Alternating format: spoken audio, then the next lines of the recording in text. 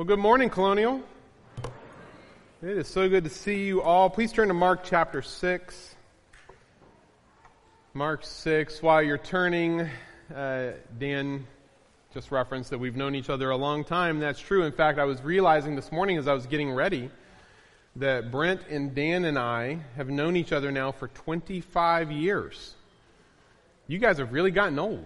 That's weird. Your wives still look young, but you two, not so much. I'm kidding, mostly.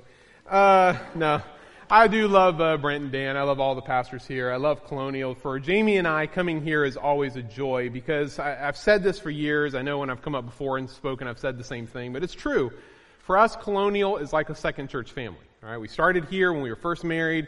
Seminary here. There's so many familiar faces as I'm looking out across the crowd that I see, know, and love. So grateful for all of you. So I'm thankful for the opportunity to be here this morning. As Dan mentioned, I'm with the Crisis Pregnancy Center of Tidewater now. I'm the Vice President of Strategic Initiatives. And so I've been asked to give you some updates and kind of call you to a little bit of the work we're doing there. So I'll do some of that later on, but I will give you a couple of updates now, particularly two things you can be praying about. Okay, I'm going to give you one item to praise God for and one item to be praying on our behalf about. The praise is this, that despite all of the opposition that has come against us since the overturning of Roe in June of last year, we are standing firm. It's been quite a few months for us there at CPC. Here in Virginia, nothing changed in terms of the law or the access to abortion here in Virginia. Everything's the same as it was before the overturning of Roe. The only thing that really changed in any way, shape, or form was the opposition targeted at us. We were the recipients of vandalism, threats. We had an influx of fake patients using up our resources and trying to catch us doing something we shouldn't, which let them try. I'm okay with that.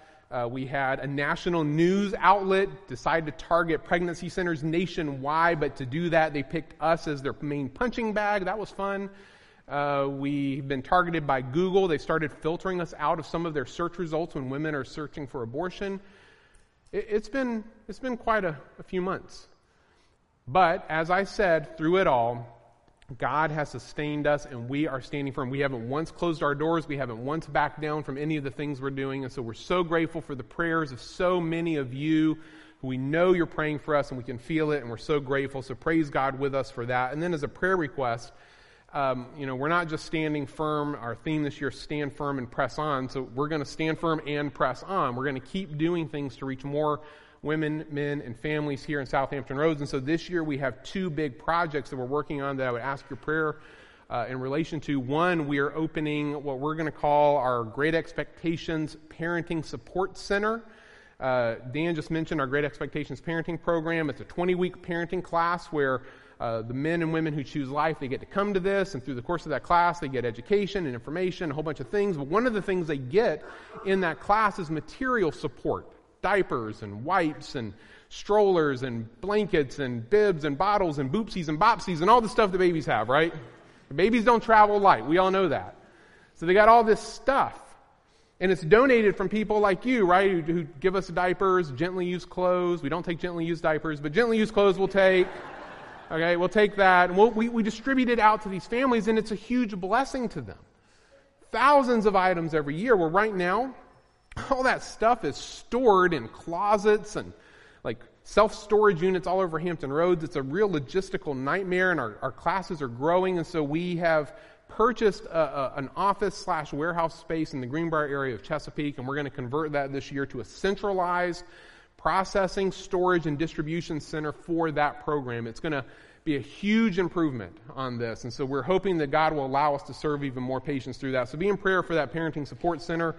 And then also this one I think is even a little more exciting. If you know anything about us, we have 5 locations. 3 of those 5 locations, the ones in Virginia Beach, Chesapeake, and Norfolk, are ultrasound clinics. So we have medical staff there. They can, a woman can come in, get a pregnancy test, ultrasound, talk to a nurse, etc.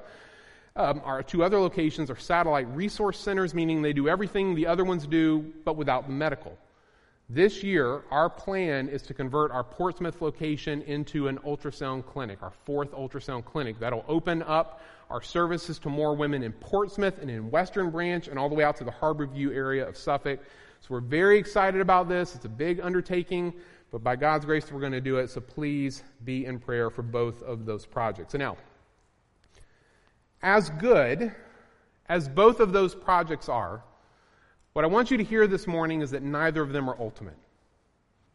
Because what is ultimate to us at CPC is the centrality of the gospel and the centrality of Jesus in absolutely everything we do. And to focus our hearts and minds on that this morning, I want to read Mark chapter 6, verses 33 to 44, and then we'll go to the Lord in prayer. If you're not there yet, turn to Mark 6. Please look at verse 33. Now many saw them going and recognized them, and they ran there on foot from all the towns and got there ahead of them. And when he went ashore, he saw a great crowd, and he had compassion on them because they were like sheep without a shepherd. And he began to teach them many things. And when it grew late, his disciples came to him and said, "This is a desolate place, and the hour is now late. Send them away to go into the surrounding countryside and villages and buy themselves something to eat." But he answered them, "You give them something to eat." And they said to him, "Shall we go and buy 200 denarii worth of bread and give it to them to eat?" And he said to them, "How many loaves do you have? Go and see." And when they had found out, they said, 5 and 2 fish. Then he commanded them all to sit down in groups on the green grass. So they sat down in groups by hundreds and by 50s, and taking the 5 loaves and the 2 fish, he looked up to heaven and said a blessing and broke the loaves and gave them to the disciples to set before the people, and he divided the 2 fish among them all, and they all ate and were satisfied. And they took up 12 baskets full of broken pieces and of the fish, and those who ate the loaves were 5,000 men. Will you bow your heads in prayer? Father, as we come now to your word, we pray that you will be ultimate.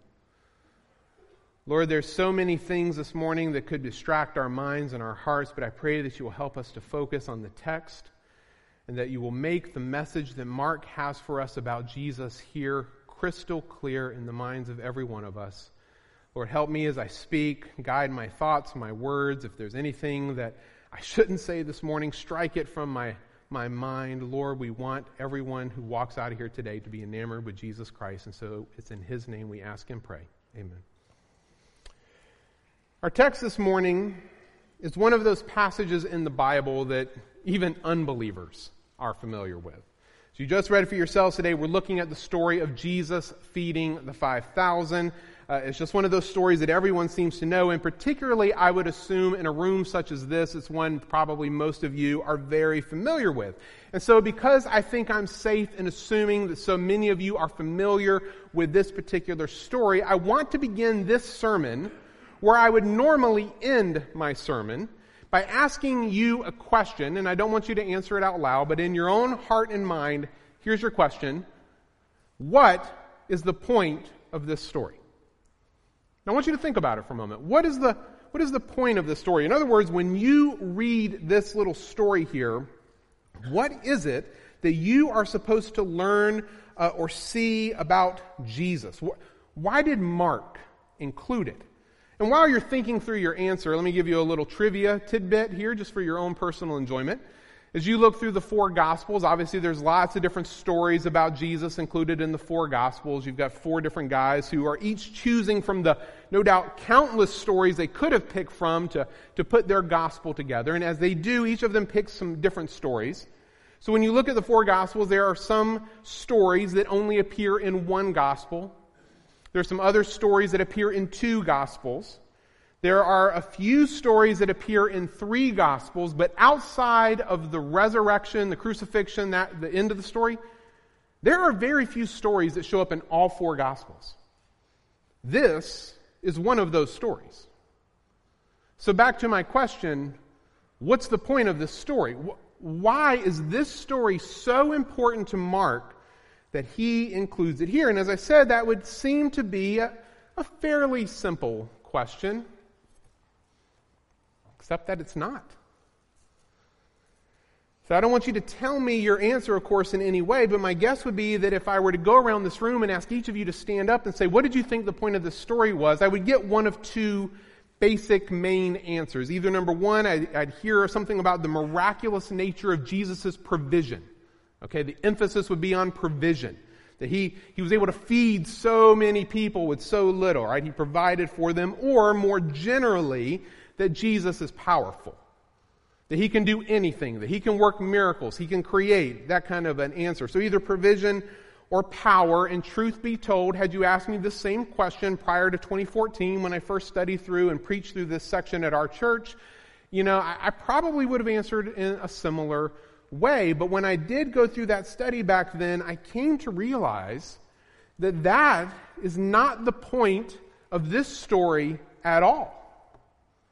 Not even close. Because if you think about it for just a moment, if you even just look back in your Bible, the reality is that Mark, up to this point, through the first 5 chapters, has already shown us over and over and over again that Jesus is powerful. Okay, think about the different ways. One, he cast out demons. He did that with the demon-possessed man in the synagogue in chapter 1. There was a group of people who gathered outside of Peter's house in chapter 1, and some of those were demon-possessed. He cast those out. The most famous of the stories is chapter 5, right? 5, the Gerasene demoniac, right? The guy who had legion inside of him, cast him out, and they went into the pigs. Remember that story? And in each of these instances, does Jesus have to really fight it out with the demons? It's really difficult? No. He just says, leave, and they're like, see ya. They're gone. So he cast out demons. He heals the sick.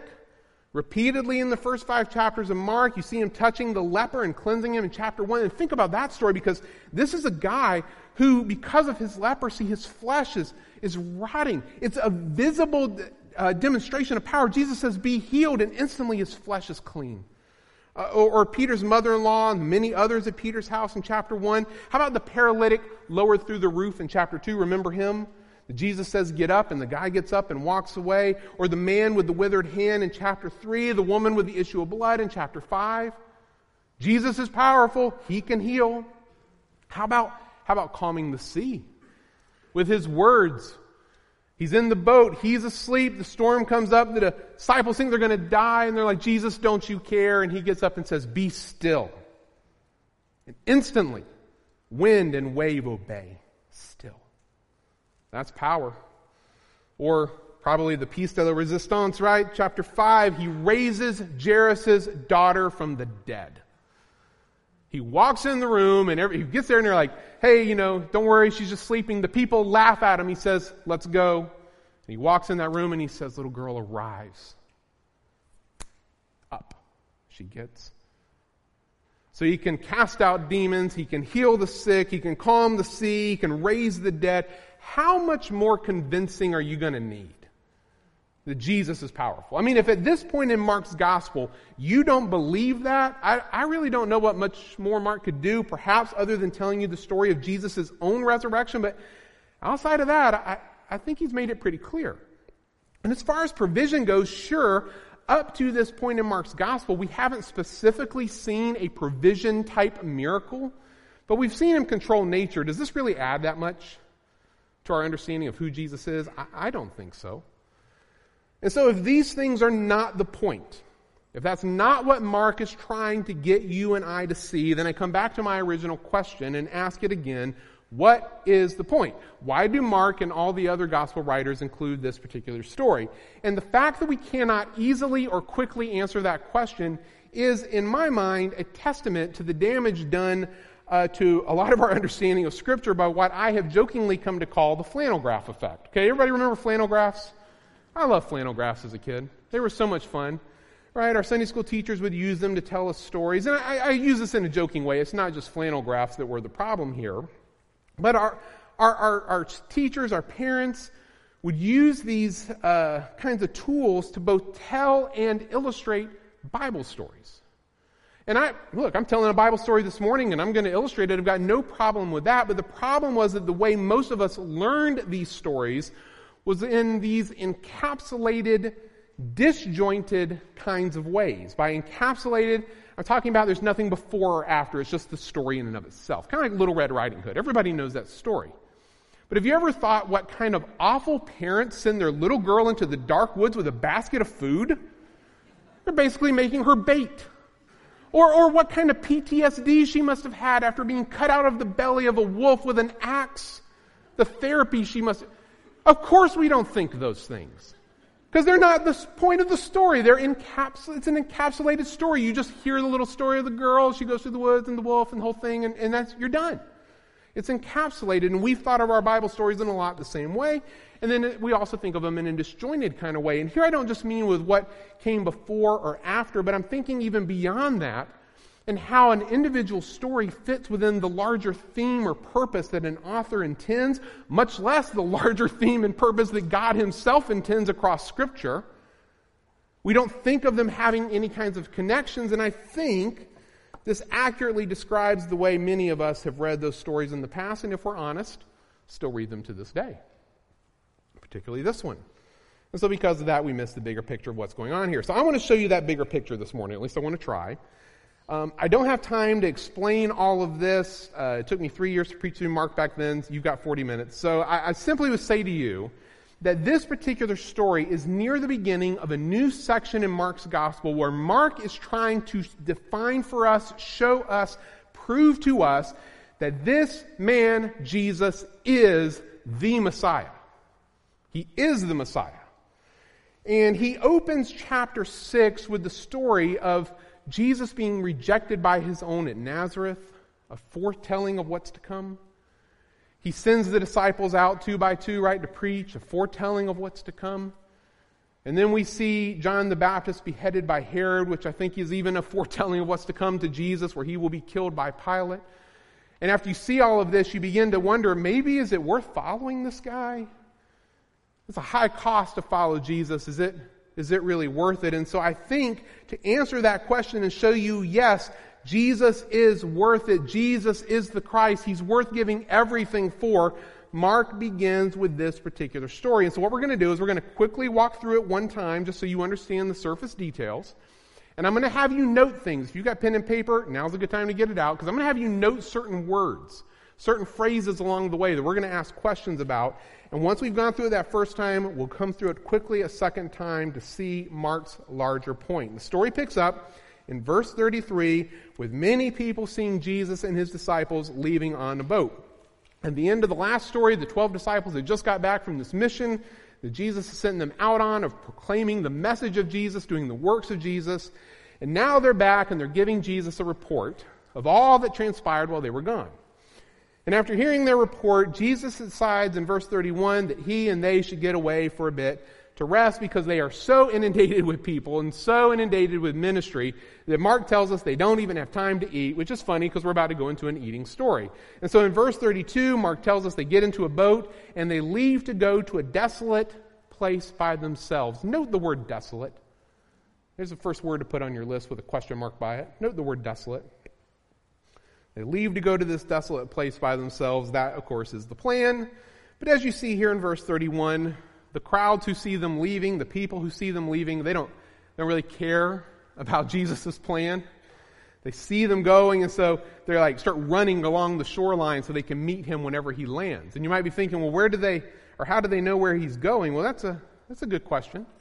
Maybe they can just see it. I mean, the lake's not that big, so it's possible they can just, see the direction he's heading and they got a good sense of where to go. Or maybe it's a place they knew he often went to, and so they just head there. Either way, they run ahead, and Mark indicates here that the crowd heading to this spot is growing larger as it moves along.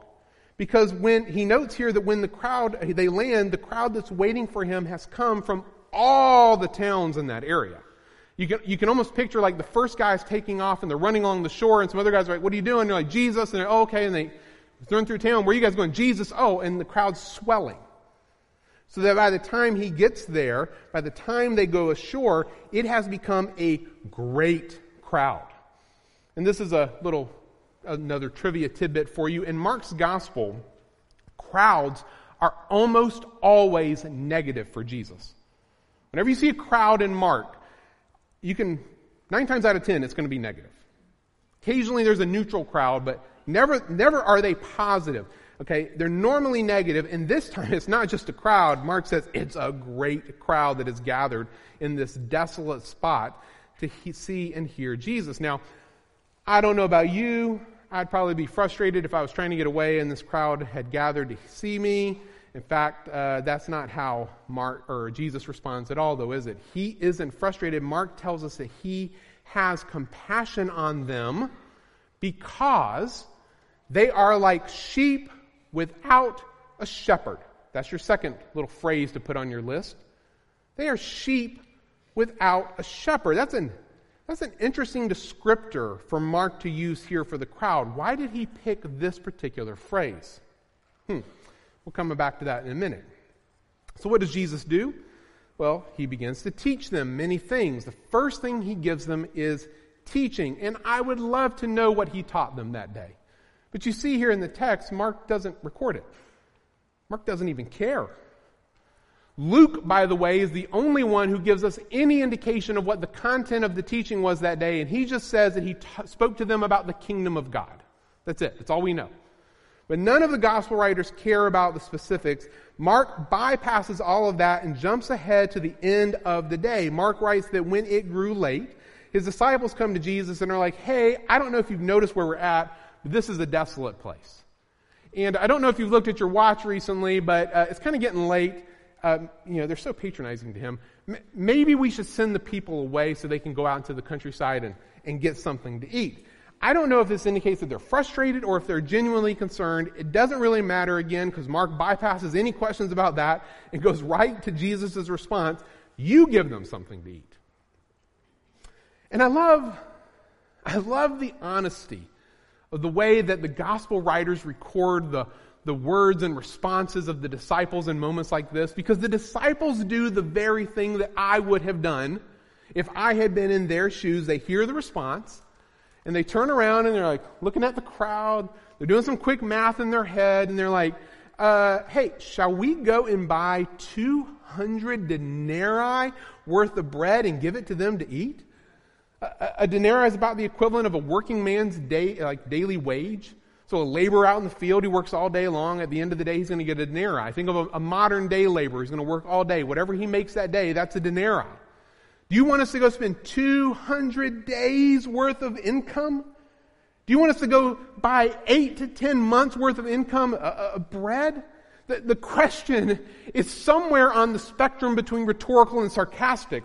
They clearly do not believe that this is possible. And please note, the disciples in this moment are not being pessimistic. They are being realistic.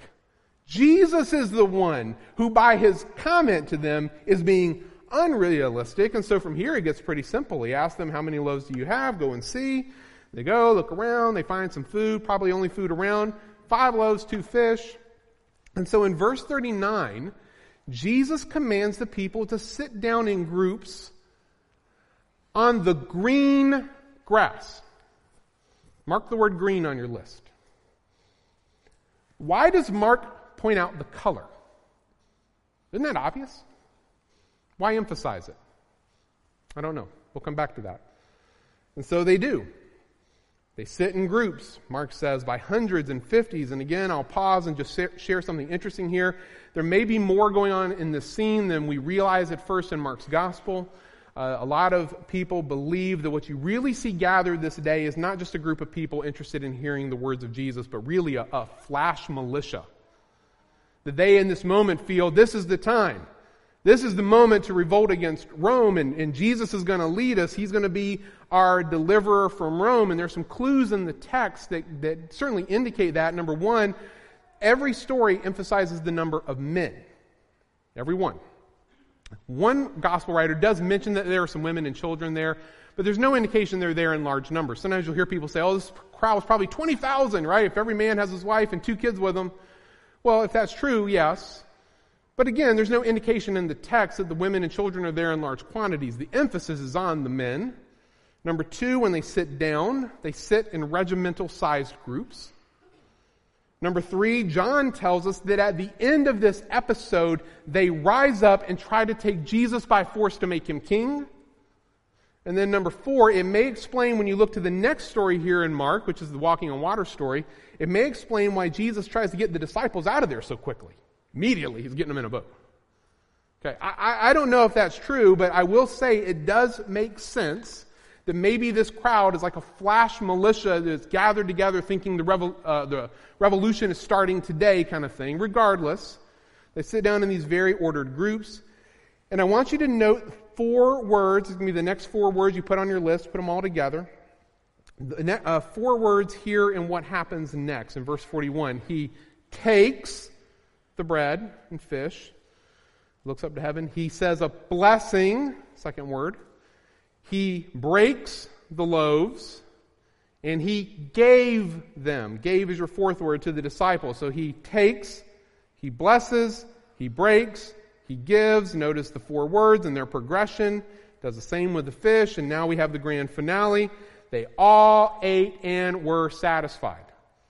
They all ate until they were full. He didn't just break them into little pieces. Everybody gets a crumb. No, he fills them up. A miracle has occurred. He has fed the multitudes in this desolate place. In fact, he's like my wife Jamie. Whenever we have people over, he's made too much. Okay, he's got leftovers. There's 12 baskets of leftovers at the end of this event. Nobody can eat anymore. They are stuffed. And then finally, Mark tells us the size of the crowd he just fed. 5,000 men. Wow. Right. Wow. Yay. All right.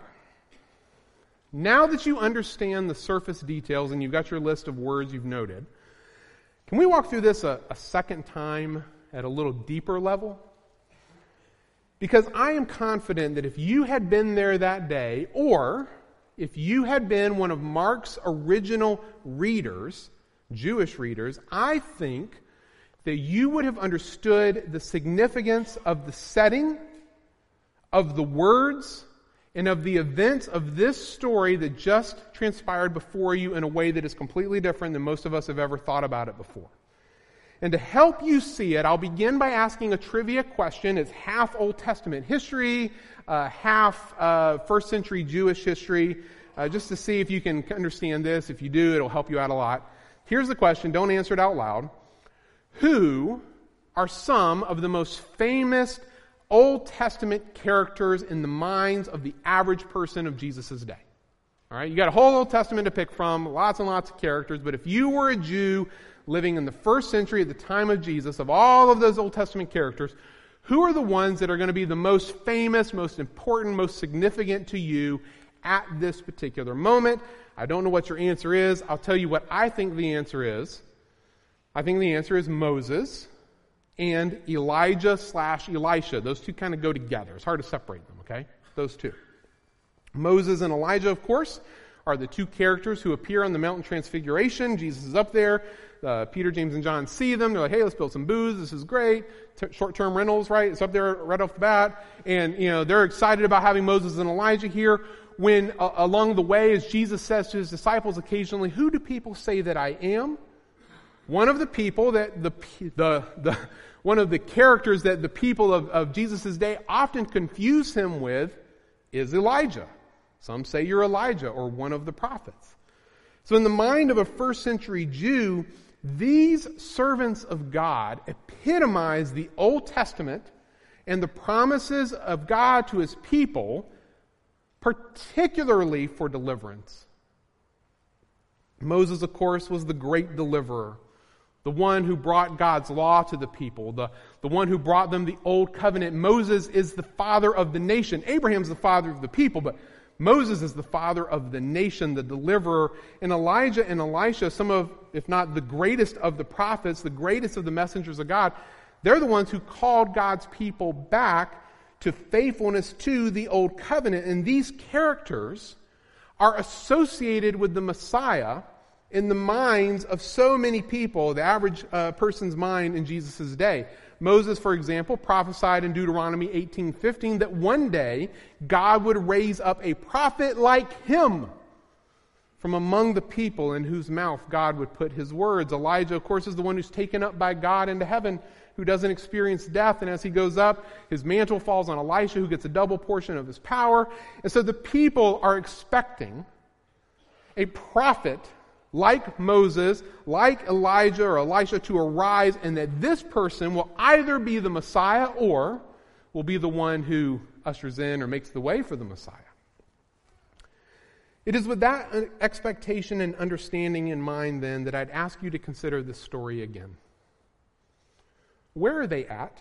It's noted on your list, I think. They're in a desolate place. They're in a wilderness. Who is with Jesus? Well, it's a great number of the people of Israel who have gathered, a crowd so large it overwhelms the disciples. What's the first thing that Jesus gives them in the wilderness? Teaching.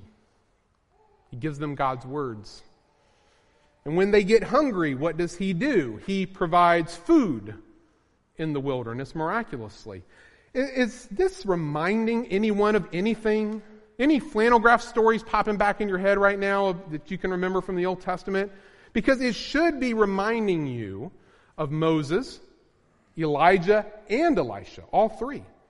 I mean, Moses, of course, is the one who led the people of Israel, these great crowds, no doubt, out of Egypt into the wilderness. He's their deliverer. He's their savior. In Numbers 27:17, as Moses is looking out on the crowd, he has compassion on them, and he asks God to give them a leader after him so that they will not be what? Sheep without a shepherd. Oh. Jesus is tying back to Numbers 27. Mark is making that connection for us. The first thing Moses gives them, of course, when they get out to the desert are the words of God at Sinai, those 10 words, the 10 commandments along with the rest of the law. Those are God's first provision to his people. But eventually we know they run out of food, and so Moses pleads with God to provide. And God gives them manna, bread, and quail, meat, to fill their stomachs. Think also of Elijah and Elisha. After delivering God's message to his people, God sends a drought as a punishment on the evil of the land and its leaders. He turns the land into a wilderness, but yet he provides for Elijah and the widow by doing what? Multiplying food. In 2 Kings chapter 4, verses 42 to 44, Elisha, who of course we know received that double portion of Elijah's power, he's got this situation where these 100 men come to him. And his servant's walking in the door with some bread and some ears of grain, and he's like, hey, put it before them. And he's like, I can't, this isn't enough to feed this crowd. Put it before them because the Lord has said we'll all eat and have some left. And he does it, and guess what? They all eat. And they have some left, according to the word of the Lord. Listen, here's my point. I think that if you had been there that day, or if you had been one of Mark's original Jewish readers, you would have been familiar enough with those Old Testament stories and characters that you would have instantly seen the obvious connections that Mark is making between those events and this one here in these events. Because what happened with Moses and what happened with Elijah and with Elisha, guess what? It's happening again. But this time, it's different and better. This time it's not some prophet saying, thus says the Lord. This time Jesus says, I say to you. See, he's not the conduit of truth this time. He's the source of truth. This time it's not someone praying to God, asking that God would somehow miraculously feed the people. This time Jesus takes the burden of provision on himself. He doesn't pray, he just provides. Yes, it's like those Old Testament characters and stories, but something greater and better than Moses and Elijah and Elisha is here.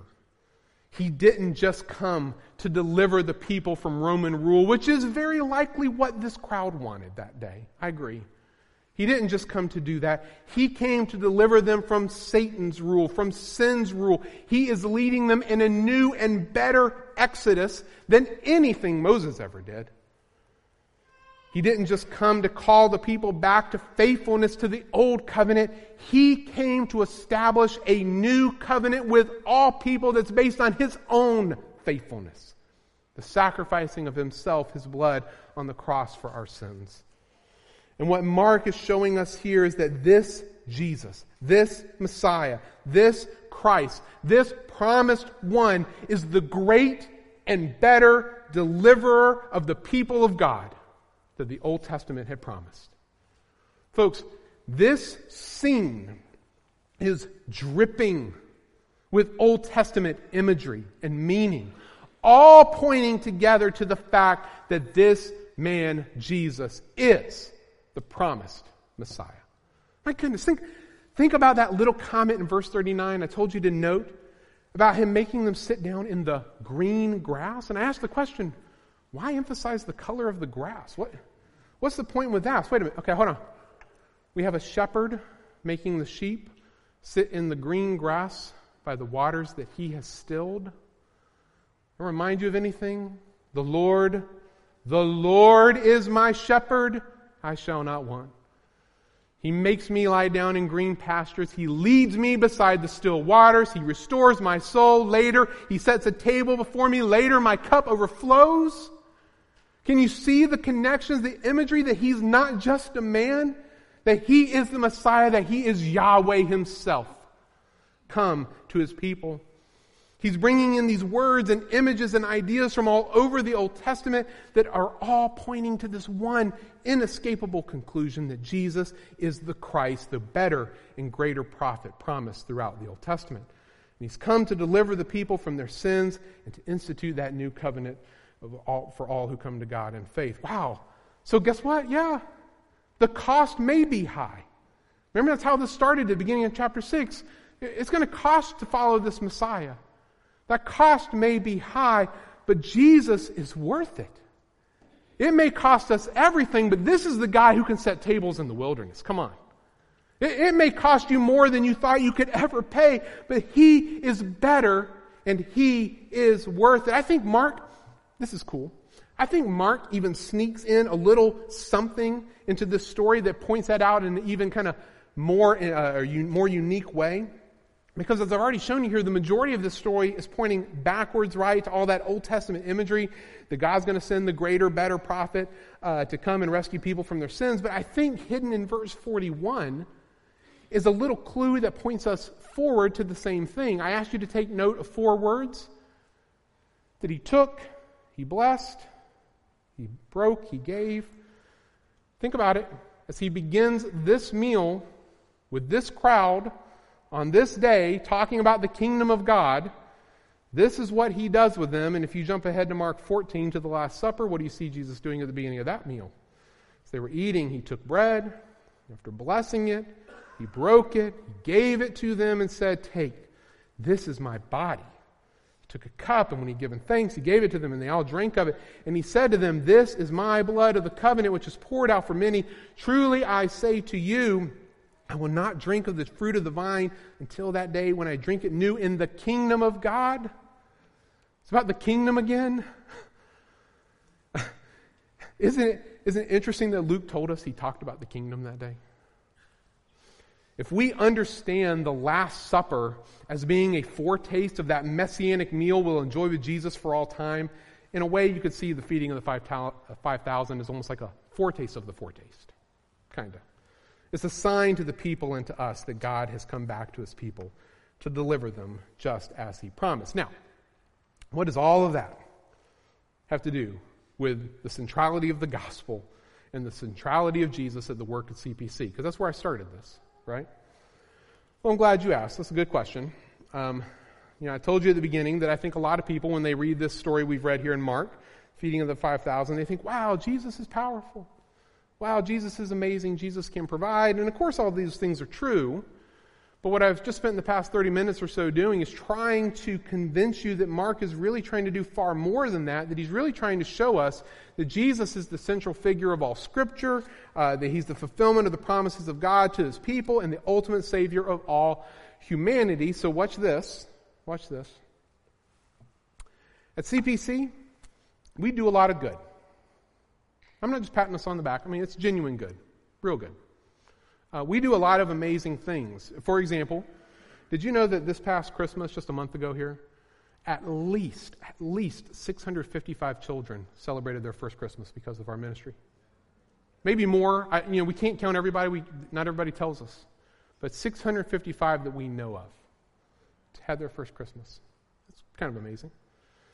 Did you know that last year, 417 families, that's a record number by the way, went through our parenting class program and received that material support I talked about at the beginning?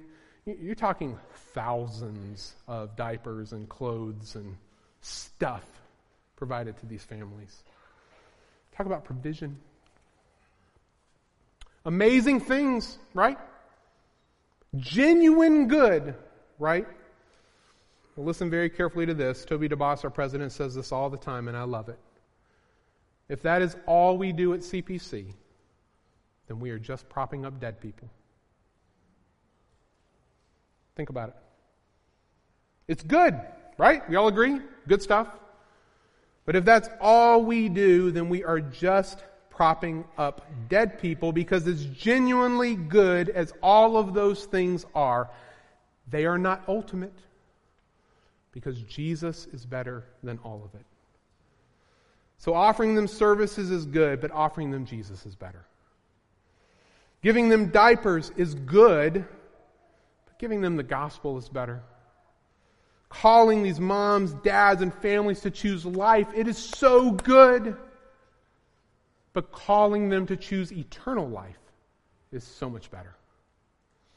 Without the gospel, without Christ at the center of everything we do at CPC, all we could do is prop up dead people, and that's not okay with us.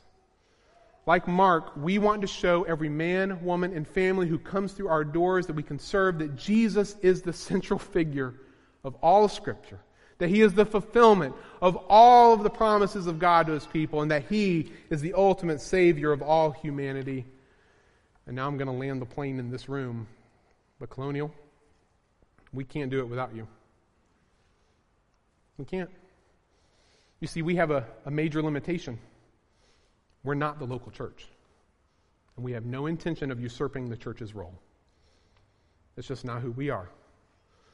So we're going to make the gospel central in everything we do. We're going to share the gospel with everyone we can, but we need the church.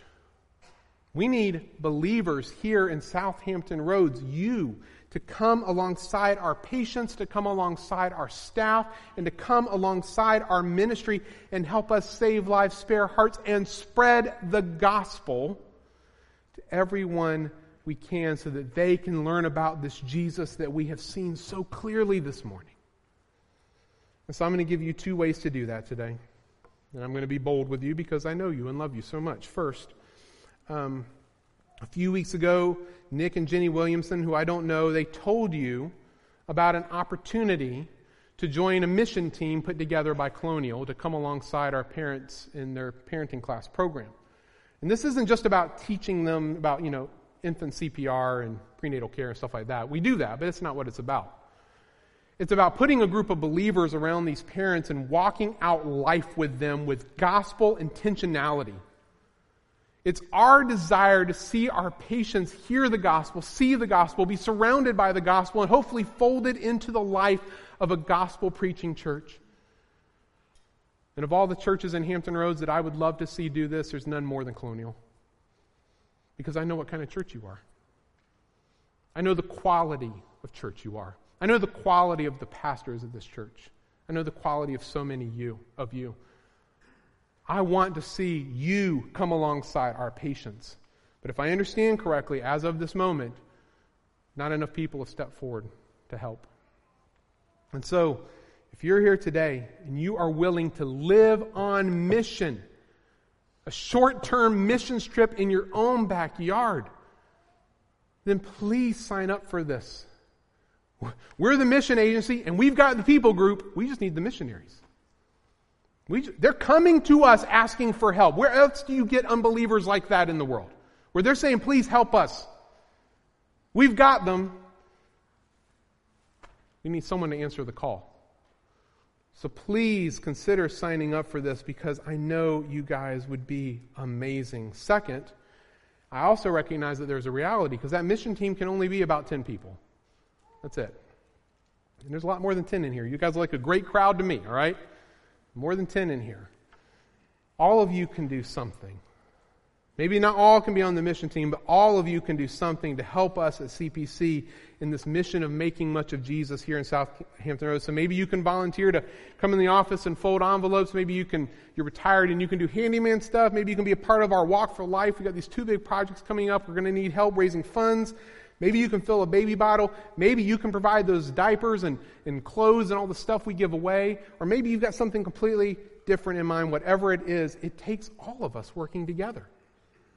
It really does. So here's what I'm going to ask you to do. At the end of the service, Jasmine Bowser is going to be out at the table on the left in the lobby. And she's going to have these little contact cards. And I want you to go up to her. I hope she has a line. I hope she's overwhelmed. Make her feel like the disciples that day, okay? I hope she's overwhelmed. You're going to go up to there and you're going to fill one of these out, and at the bottom you're going to say, I want to learn about volunteering. Or I want to learn about the Walk for Life. I want to be a part. Or if you want to be a part of the mission team, we don't have a box for that. Just write across the bottom, real big, mission team, and we'll get you connected. But we want everyone to do something here at Colonial. I get it. The cost of following Jesus, it can be high. But what I hope you've seen this morning is that He is worth it because He is better than anything and everything you could possibly imagine. Will you bow your heads with me? Jesus, we thank you for the word we have seen this morning. Thank you for Mark's telling of this story and for all of the connections that are so clearly there in front of us. What we recognize today is that you are better. You're better than every Old Testament character and story. You've come to offer us so much more. You are worth giving our all for. And so I pray that you will work this morning in the hearts and minds of these people, that Colonial will be able to put together this mission team, and that many people will be engaged in the work of saving lives, sparing hearts, and spreading the gospel of Jesus Christ here in Southampton Roads through CPC. We ask all of this in Jesus' name. Amen.